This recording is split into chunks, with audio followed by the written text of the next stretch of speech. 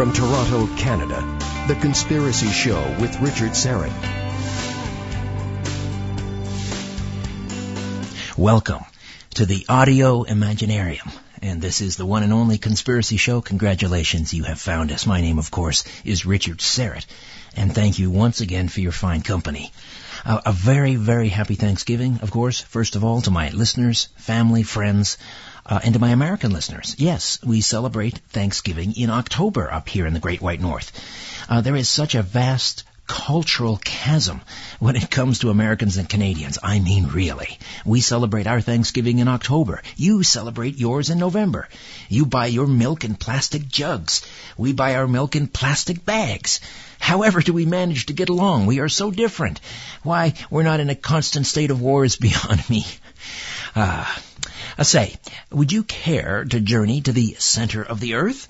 Well, that's where we're headed over the next 40 minutes. Tim Swartz is standing by, an Emmy Award-winning television producer, and he's going to talk about the strange and mysterious expedition of Admiral Richard Byrd, who traveled to the Antarctica back in 1947, I believe, and returned with a very bizarre tale of traveling into an opening near the South Pole that led to an inner hollow Earth, inhabited by all sorts of strange creatures and advanced beings.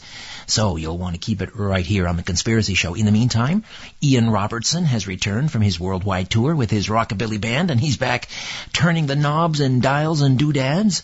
Albert Vinzel, I'm happy to report, is taking a much-deserved night off, enjoying his turkey. Actually, come to think of it, Albert is a vegetarian. So he'll be having the imitation turkey, I guess, made from soybean or some such thing. Yuck. Oh, Lord. Anyway, wherever you are, Albert, happy Thanksgiving, and I hope you're enjoying your meal. A quick programming note or two before we get the festivities rolling here. Next week on the program, L.A. Marzulli, filmmaker and author of the Nephilim trilogy and producer of the Watchers series, L.A. Marzulli. He'll be on the program. Of course, L.A. will be in Toronto for a Strange Planet production presentation on Wednesday, November the 4th at the University of Toronto, along with Carl Gallups, the author of Final Warning, and the two of them take the stage as part of As in the Days of Noah, the return of the Nephilim, giants, the alien abduction phenomenon, and understanding the trumpet days of Revelation. As in the Days of Noah, L.A. Marzulli, Carl Gallups, Wednesday, November the 4th at OISE, the University of Toronto. And for more details or to order tickets, just go to strangeplanet.ca, strangeplanet.ca, and click on the live events page, and you're in. All right. The Conspiracy Show with Richard Serrett, the television program, Season 4, coming soon to Vision TV. We'll have an announcement on an exact air date, rest assured, but it is on the way. We are delivering episodes as we speak. Now, incidentally, Seasons 1 and 2, the complete episodes, are now available to rent or buy in HD at Amazon.com. And we recently sold the show to Thailand, of all places. So there you go. But one of my favorite episodes, actually, from Season 2 was Journey to the Center of the Earth. And I went down to Mississippi, interviewed this gentleman, an entrepreneur, and kind of a real-life Indiana Jones, and I'm struggling to remember his name right now. Brooks, someone? It's killing me. Anyway, it'll come to me. He's been organizing for many years this expedition to the North Pole to find an opening in the inner Earth. Interesting theory that our world is actually hollow and it's inhabited by an advanced race of beings. My next guest has also been intrigued by this idea for some time. Tim Swartz is an Emmy Award-winning producer and the author of a book about Admiral Byrd's secret journey beyond the poles. He's a contributing writer for the books Arthur Conan Doyle, The First Ghostbuster, Brad Steiger's Real Monsters, Gruesome Critters, and Beasts from the Dark Side, and Real Ghosts, Restless Spirits, and Haunted Places. Well, thank you very much, Richard. It's a pleasure to be with you tonight. Hollow Earth is one of my favorite topics, that and time travel. Mm-hmm. A few years ago, I did an episode on my television program on the Hollow Earth. And if memory serves, the member of the Royal Society of Astronomers, Halley, of Halley's Comet fame, actually theorized that all sort of heavenly bodies, all planets, are formed as hollow spheres. Do I have that correct? Yes. The way that Haley pictured it was that there were almost like, like the Russian nesting dolls. Right. That there were a series of spheres, one inside the other, and planet Earth was like that. I think that is where we may have gotten the whole idea of the polar openings. Enabling us to get inside of the hollow Earth. I don't think that Haley envisioned, openings anywhere on the crust, but I think he was one of the first ones to consider that the planet may not be solid, from surface to surface. Well, there are reports, for example, I believe one of the astronauts, I'm not sure if it was from Apollo 11 or subsequently, mentioned that when they landed on the lunar surface, it rang like a hollow bell, which would tend to lend some credence to Haley's theory. Right. Actually, that was a situation where NASA, after the astronauts had landed on the moon, they had positioned one of the sections of the Saturn V rocket that followed the lunar craft to the moon, and they had it actually slam into the surface of the moon, and then seismic instruments that they had left on the surface of the moon were to record then the seismic waves after this hit. And that's what the report was. It was like the moon rang, and it actually, I guess, resonated and reverberated for quite a while afterwards, which even still today has left scientists mystified on just exactly what the moon is made of. Green cheese, maybe. Hollow green cheese, it would say. Yes. You mentioned seismic measurements, and what about from the U.S. Geological Survey? Is there evidence during an earthquake or, just measurements would tend to suggest, are there measurements that would tend to suggest that perhaps the Earth is hollow? That's kind of a tricky subject because, you have one group of geologists who claim that measurements taken from earthquakes, especially some of the huge ones that have occurred in South America, show that the planet is solid, and in fact, right at the very core of the planet, it's so solid as to be somewhat of a mystery on what kind of metal is there. But then, you have reports that these seismic waves actually have gone through areas that appear to be almost like going through water or air.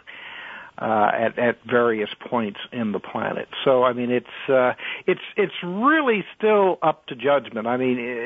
It's going to be impossible. No one really is going to be able to go there physically and see for sure. Myself, I tend not to believe so much in the old, stories of, like Edgar Rice Burroughs' Pellucidar series, where actually the crust is only, say, like 1,000 miles thick, and then it's completely hollow inside like an eggshell. I tend to believe more that the Earth is crisscrossed with large tunnels, some of them natural, some of them possibly constructed at an earlier date in our history. Well, that's interesting because there have been a number of extinction events on this Earth, and the Maya, of course, have alluded to this with their long count calendars, and one has to wonder how they may have survived some of these events, and that would, of course, lead us to the possibility of some underground chamber. Have you gleaned any information from the Mayans or the Hopi Indians or any of these other American Aboriginal civilizations with regards to hollow Earth theory? Practically every society that has existed on this planet since recorded history has their creation stories that either have mankind coming from the stars or from underneath the ground, sometimes both. And I can't help but think that there is some legitimacy to these stories, since practically everybody talks about the same thing. You have, the old Celtic stories, Babylonian stories, Egyptian before the rise of the pharaohs and that part of the Egyptian society, on over to North and South America. You have the Inuits, who claimed that at one time they lived in an area that was further north than they live now, and that was a land of eternal sunlight. The sun never set. It was warm. It was like a paradise. And for some reason, they were forced to leave, and then entered into the land of cold and ice. And then you go further south, and then you have the Native American traditions. One I can think of in particular was the tribes that lived in California around the Mount Shasta area. Right. And they claimed that there was a princess that came out of the top of Mount Shasta, and that her land originally was underneath, and that it was her and then her offspring that then populated the world. So, no matter where you go on this planet, you're going to run into strikingly similar stories. Tim Swartz is our guest here and has for well over a decade investigated the claims that the Earth is hollow, or that at least a vast cavern system circles the globe that is inhabited by a mutant race of beings. Now, we are coming up on a break. We have about 3 minutes here. Let's at least get this part of the discussion started, Tim, and then it has to do, of course, with the famous voyage of Admiral Richard Byrd back in 1947 over the South Pole. And a lot of controversy over this supposed log entry or diary. Let's begin sort of with the actual voyage itself. Why was he down there? What was he looking for? And what did he claim to see? Well, Admiral Byrd was in the Antarctic region as part of a military operation called Operation High Jump. And it was originally titled the United States Navy Antarctic Development Program. And this was a United States Navy operation that was organized by Admiral Byrd. And it was a huge task force of a number of 13 ships, 33 aircraft, a submarine, and over 4,000 men. And it was it was classified as a scientific expedition. But we really have no idea just exactly why they were down there. I mean, you have to remember, this was shortly after the end of World War II, when most ships, well, not most, but a lot of ships in the Navy were being decommissioned. There was no reason for them any longer.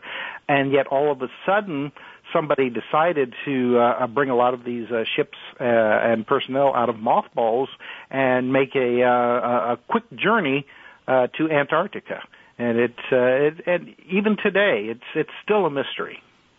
All right, and so at some point he's flying above the Antarctic, and we learn this from his diary. What does he see? We've got about a minute here. We'll start it and we'll finish off on the other side. But what does he see? Sure. There's a manuscript that has been distributed for a number of years, starting sometime in the early 1960s, called The Missing Diary of Admiral Byrd. And in this, it states that Admiral Byrd was in the North Polar regions, and that his plane with him and his navigator was accosted by flying saucers, all of them having a swastika emblem on them, and that they were escorted through the northern polar openings and then to a great city in the hollow earth. Well, we know that rather than being at the North Pole at the time, Byrd was actually in the Antarctic region. So we're left to wonder whether or not this manuscript, and I mean, it has some interesting details, and it makes me think that possibly this may have been a disinformation campaign. All right, let me just jump in here, Tim. We'll take a timeout. We'll come back and we'll continue to delve into Admiral Richard Byrd's very controversial diary about the inner Earth, a hollow Earth. Back with more of The Conspiracy Show. My name is Richard Serrett. Don't go away. Providing the evidence and letting you draw your own conclusions. This is The Conspiracy Show with Richard Serrett. We are back with Emmy Award-winning TV producer Tim Swartz, and we are talking Hollow Earth. All right, Tim, back to Richard Byrd and this diary, and before we get into whether or not it may have been a hoax. Mm-hmm. So what did he actually say happened after his plane was sort of intercepted by this unidentified flying object? The story is very interesting because Byrd, in this diary, claimed that his plane was forced, basically, to land outside of this great city underground, and that after they landed, the UFOs landed nearby, and then him and his pilot were taken on board and then were flown into the city, where they had a meeting with the leader, put this in quotation marks, of the Hollow Earth civilization. And the interesting thing about this story is that it rings very closely to a lot of the tales that were being told at around the same time by the UFO contactees, like George Adamski and Howard Menger and people like that, who talked to very human-looking UFO pilots. And Byrd and his navigator were told by these people that they were extremely interested in our nuclear testing that was taking place on the surface, and that they were genuinely concerned that these atomic tests would eventually lead to an all-out war on the surface of the planet, and that anything that happened on the surface of the planet would eventually end up affecting them as well.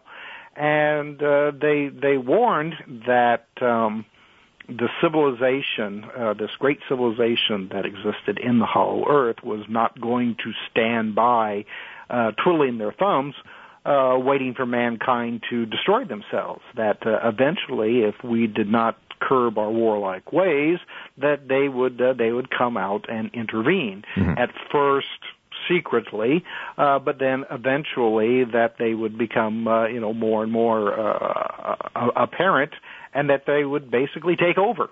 The political systems, the separate national states on the planet would be eliminated, and all of our weapons would be taken away from us. Right. And, let me just back up, if I could, for a second, Tim. And now, when in his diary, Byrd, how does he describe entering into this? I mean, he didn't describe flying into a opening in the Earth. It seemed like it just sort of turned from Arctic ice, and all of a sudden, this verdant landscape appeared before him with, I think did he talk about seeing woolly mammoths or something? Yeah, that's exactly it. He said that, and this is extremely interesting because the northern polar regions there's no, with the exception of a few islands, it's all water and ice. So Byrd describes as they flew further north that the ice slowly began to disappear into open water, and then they came across large areas of land. And again, and it's interesting. It's almost like the Inuit legends that these lands were covered with forest and opened water lakes and large animals and like a woolly mammoth and creatures like that. Speculation then is that somehow they did fly into the northern polar opening. But right. You're absolutely right. I okay. mean, there was no report of that. But if you consider the legends and stories about the polar openings there, I mean, they're so large that it would never become apparent that you were flying into exactly. It would be imperceptible. It would be imperceptible. Right. So back to these beings. It's interesting that if the UFO phenomena is actually explained by these inner Earth inhabitants, I mean, that sort of blows away, I guess, the Fermi paradox. If the universe is teeming with life, where are they? Well, they're right here underfoot. That's it exactly. And the late publisher Richard Palmer, who published Amazing Stories magazines back in the 1940s, and then later went on to start Fate magazine, right. Flying Saucers magazine. That was his favorite theory. That the whole UFO phenomena was not from other planets, but was from a much older civilization that maybe at one time had lived on the surface of the planet, but due to some kind of cataclysm that had taken place millions of years ago, had moved underground and had continued their they had an amazing technology at that time, and it just has continued to advance since then. And so I think that it's a very interesting concept, considering that when there is contact between humans and the UFO occupants, that the majority of the time that these occupants are described as humanoid, which if you look at our present day ideas on evolution, if you had an intelligent species arise on another planet light years away, what are the chances that they would actually come out looking very similar to us? Bipedal, 2 arms, 2 legs, 2 eyes. Precisely. And also, getting back to the whole nuclear issue, mm-hmm. Why would someone living light years, perhaps hundreds of light years away, give a tinker's damn about a nuclear explosion, while very serious here on Earth? That would be akin to me lighting a match and someone on Pluto taking notice of that. That's it exactly. I mean, these humanoids always said that the hydrogen, atomic and hydrogen test would have a reverberating effect throughout the solar system and galaxy. And I never bought that. I never bought that. Yeah, well, and you're absolutely correct. I mean, that doesn't make sense considering. I mean, you have stars exploding into supernovas and black holes sucking whole galaxies into them. Why would atomic blast on a little planet, on the backwoods edge of the galaxy mean anything? So I think that it's very reasonable to think that the people, at least for some of these accounts, I'm not going to go and discount that and say that all UFOs are from inside the Earth or someplace on this planet. And they could very well, some of them very well could be from other planets. But I do think that due to this interest in humans' warlike ways, that they're concerned because it's going to affect them as well.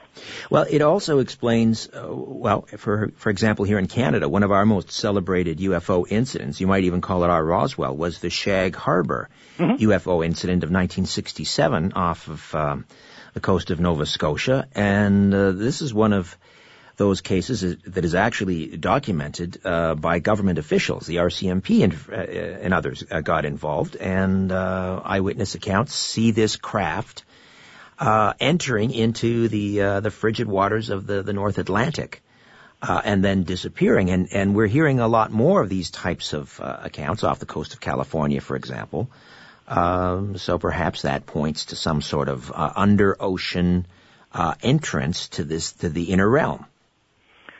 Well, and supposedly during Operation High Jump, when they were down in Antarctica, there were numerous reports of UFOs being seen entering and exiting the frigid waters surrounding the convoys of ships, as well as being seen flying around in the air as well.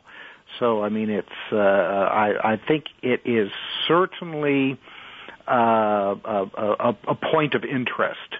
When it comes to UFOs being seen coming in and out of water, appearing and disappearing into the sides of mountains, and other remote locations. Tim Swartz is with us. He is an Emmy award-winning TV producer. How did you get interested in the Hollow Earth?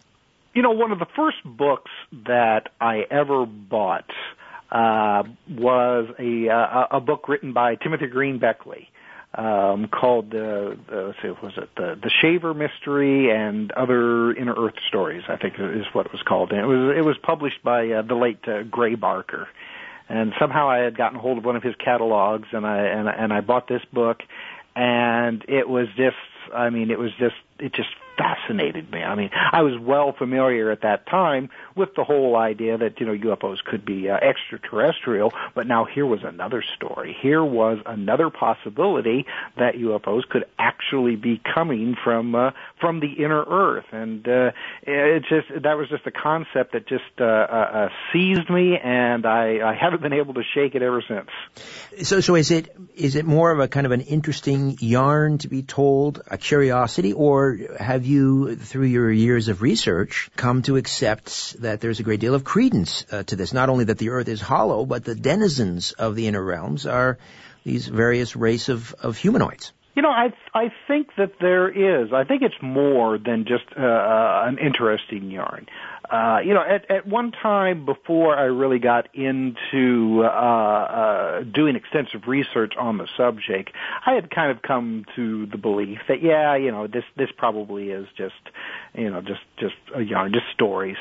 But once I started really doing the research into that, started looking into the old myths and legends about the inner Earth, and then up until modern times, how this story has never really gone away. It has persisted with us right up into this technological era. We're at a time where we understand more about our universe than we ever have before. Yet stories like the inner Earth and the possibilities that there could be intelligent life living beneath our feet remain with us. And so I think that there is more to it than a lot of the skeptics would like us to believe.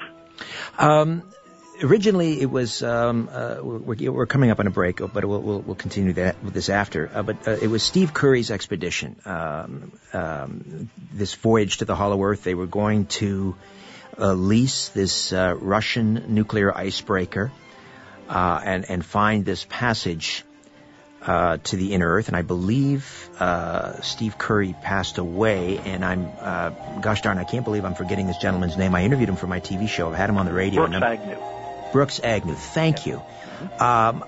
We'll take a time out. I want to get your take on what Brooks Agnew's attempting to do or attempted to do again, and take some scientists and filmmakers in search of an opening in the North Pole. We'll continue our conversation with Tim R. Swartz, Emmy Award-winning TV producer, as we continue to discuss the Hollow Earth right here on The Conspiracy Show. Don't go away. Take a look around. What do you really see? This is where you can tell all about it. The Conspiracy Show with Richard Sarrett. Tim, give us a website where we can find out more about you.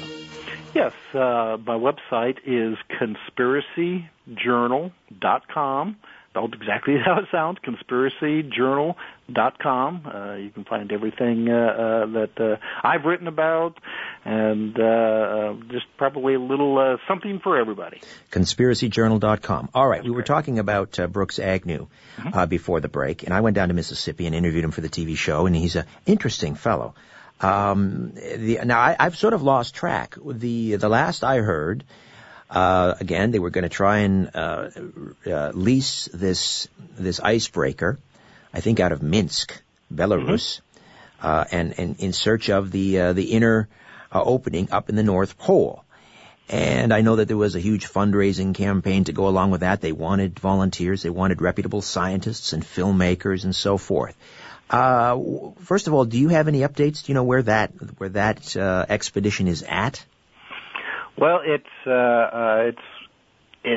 hasn't happened yet. All right. It's still in the process of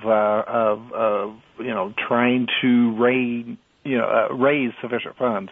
Agnews actually has invested more than, I guess, like $40,000 of his own personal money. Really? Into the venture, yes. And unfortunately, there is only a limited amount of time that they are actually able to do this, and plus they have to rent this icebreaker, which is the only nuclear powered icebreaker on the planet. So I mean, it's not like you can pick and choose which one that you're going to get. It's a daunting task, to try to put something like this together. And the person that you had mentioned before our last break, Steve Curry, yeah, right. I mean, he had gotten quite a ways along before he unfortunately passed away, and then everything kind of fell into Brooks' lap, to try to continue the project. And I don't know if he'll ever be able to make this happen, because I mean, not only is there monetary issues, but there are the skeptics who just trying to get scientists on board and film crews. I mean, I know that there are people who would love to do this, but not everybody has the sufficient amount of money to invest in an operation that may or may not accomplish anything. Certainly not. And what are the claims again from the skeptics? Look, this is all easily dispelled. Just look at any satellite photo of that region of the Earth, and you'll see quite clearly that there's no opening there. And then others have countered, well, but you'll notice that most of the time they're obfuscated by, obscured by cloud cover, or it's easily, photoshopped. Weigh in on that argument, if you would. Well, once again, like I said, I'm not totally convinced that, on the reality of the polar openings for just some of the reasons that you have listed. I mean, if there are such openings in the north and south polar regions, then I would, and most people would agree, you would think that they would have been, these pictures of these areas would have been released a long time ago. However, especially the North Pole is almost constantly covered in clouds. Antarctica, on the other hand, a large majority of the times, I mean, you're able to get some very clear shots. There have been, though, especially with the Antarctic region, there has been some very interesting pictures that have been taken by satellites that seem to show some kind of opening in the crust. Oh, really? Interesting. Yeah. Well, but it's not like we're not talking about, say, like something that's like 1,000 miles wide. It's I can't remember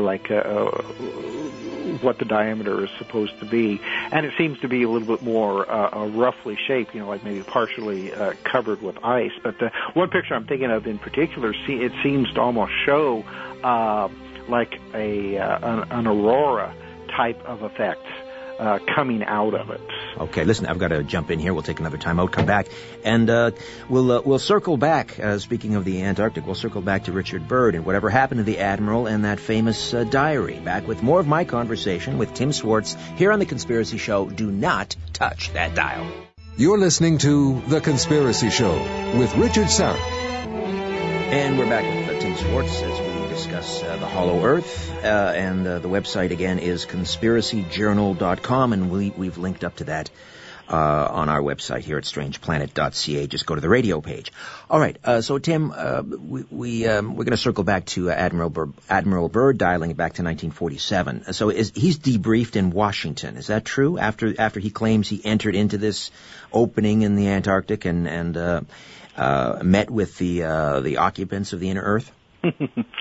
Well, the interesting thing about this is that after Operation High Jump, which was supposed to last the majority of the southern summer, they suddenly pulled up in about 6 weeks' time and came back. Admiral Byrd told a newspaper crew that was embedded in this operation. The newspaper was the El Mercurio from Chile, and he basically told them that it was his concern that the United States could be vulnerable to attack from aircraft that could travel over the polar regions. And we would have no defense against them.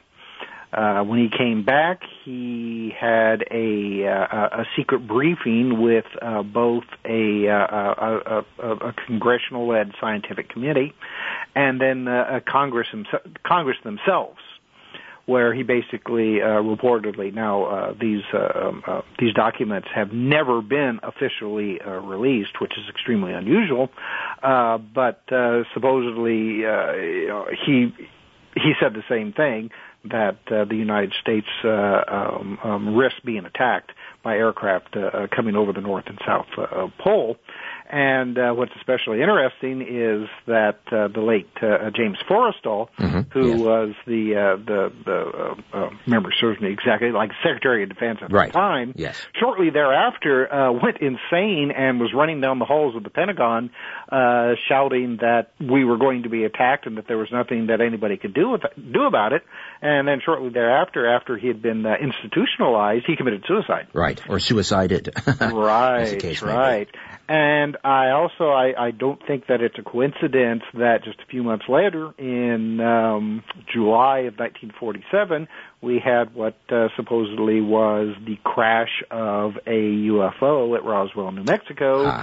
The only place in the country that had atomic weapons. Right, at the Roswell Army Airfield. Right. Right. And the only place in the country that could deliver atomic aircraft.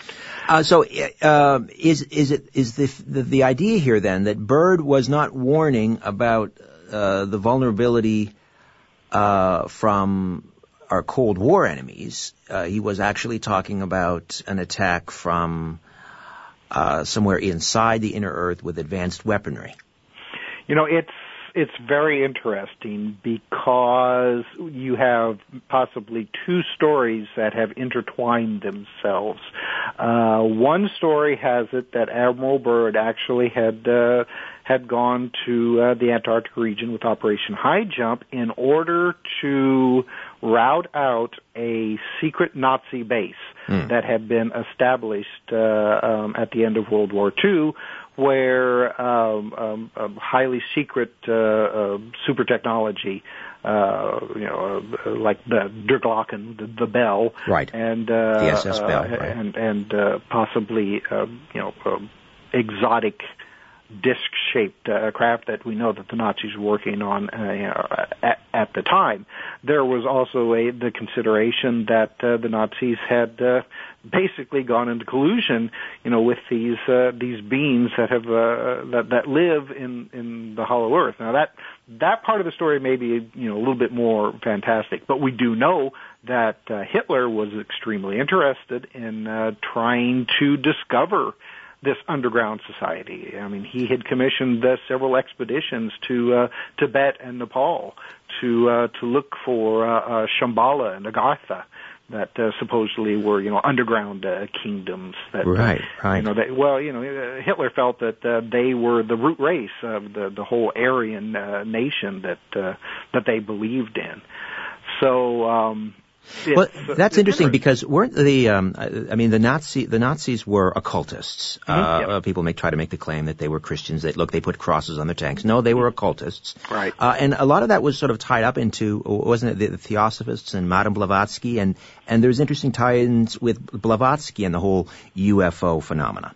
Mm-hmm. Yeah, oh yeah, exactly. I mean, the early late 19th century, early 20th century. I mean, there were all kinds of secret occult societies that had sprung up in Europe and the United States. Blavatsky was one of these groups.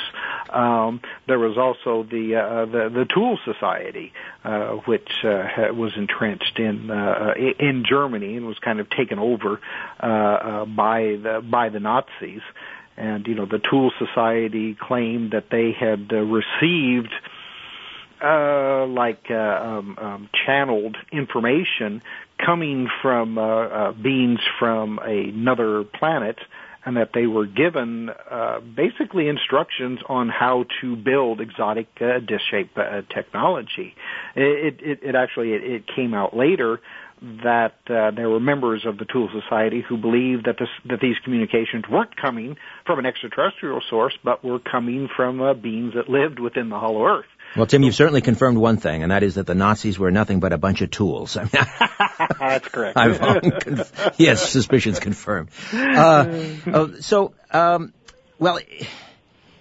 I mean, how much of that do you subscribe to? I mean, if it's true that Admiral Byrd encountered this race in 47, and if there is a potential tie-in with Roswell, then it's also conceivable, I suppose, and I've talked to Joseph Farrell at length about the Nazis and their secret technology.